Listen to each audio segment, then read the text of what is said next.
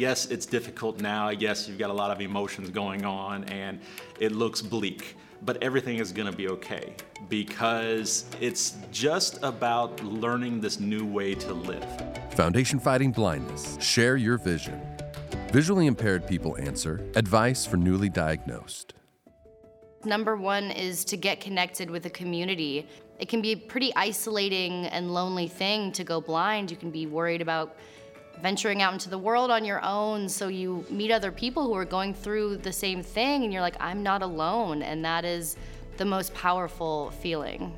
Be proactive in meeting people because you can make that happen for you tomorrow nowadays with social media and technology and things like that. And I think that everybody should, if they want, take advantage of that. Go and find your people. Go and find your community. Do your Google search, do your research, find some help that someone you can share your story with. Foundation Fighting Blindness, I mean. Yes. You have to do your own research because you can't depend on a doctor to do it. I went 20 years without a doctor telling me that there was resources. We have an abundance of resources available to us. Foundation Fighting Blindness is one amazing one for sure, but there are government agencies, hospitals, retinal specialists, other nonprofits, businesses, science as far as, trials, treatments, doctors. So there's a huge community out there that are fighting for us.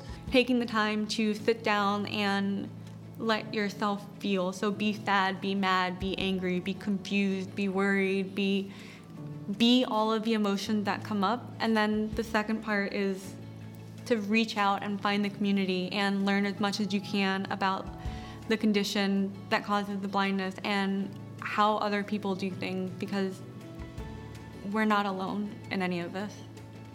They're gonna hit your denial stage. They're gonna have your depression stage. Don't hold it in. Reach out for help. Talk to whoever you can. Accept it. You have to accept it. Reach out, get the resources you need. They're there.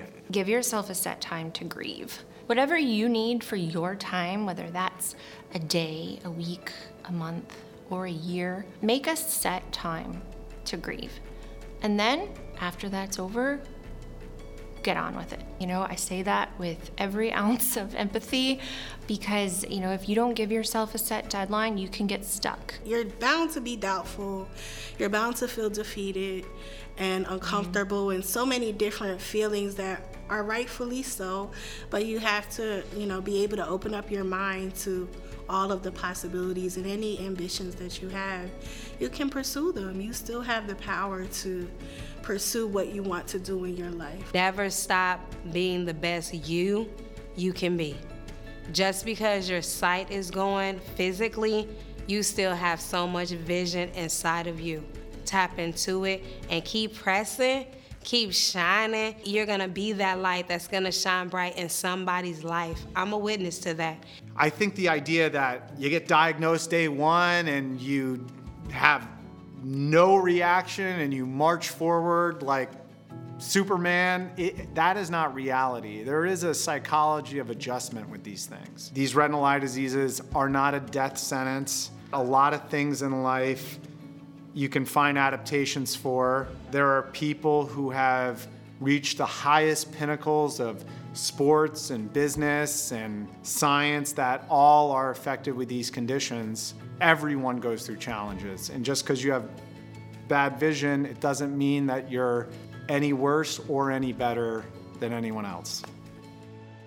Now it's your turn. Share your advice for the newly diagnosed. Use the hashtag #ShareYourVision.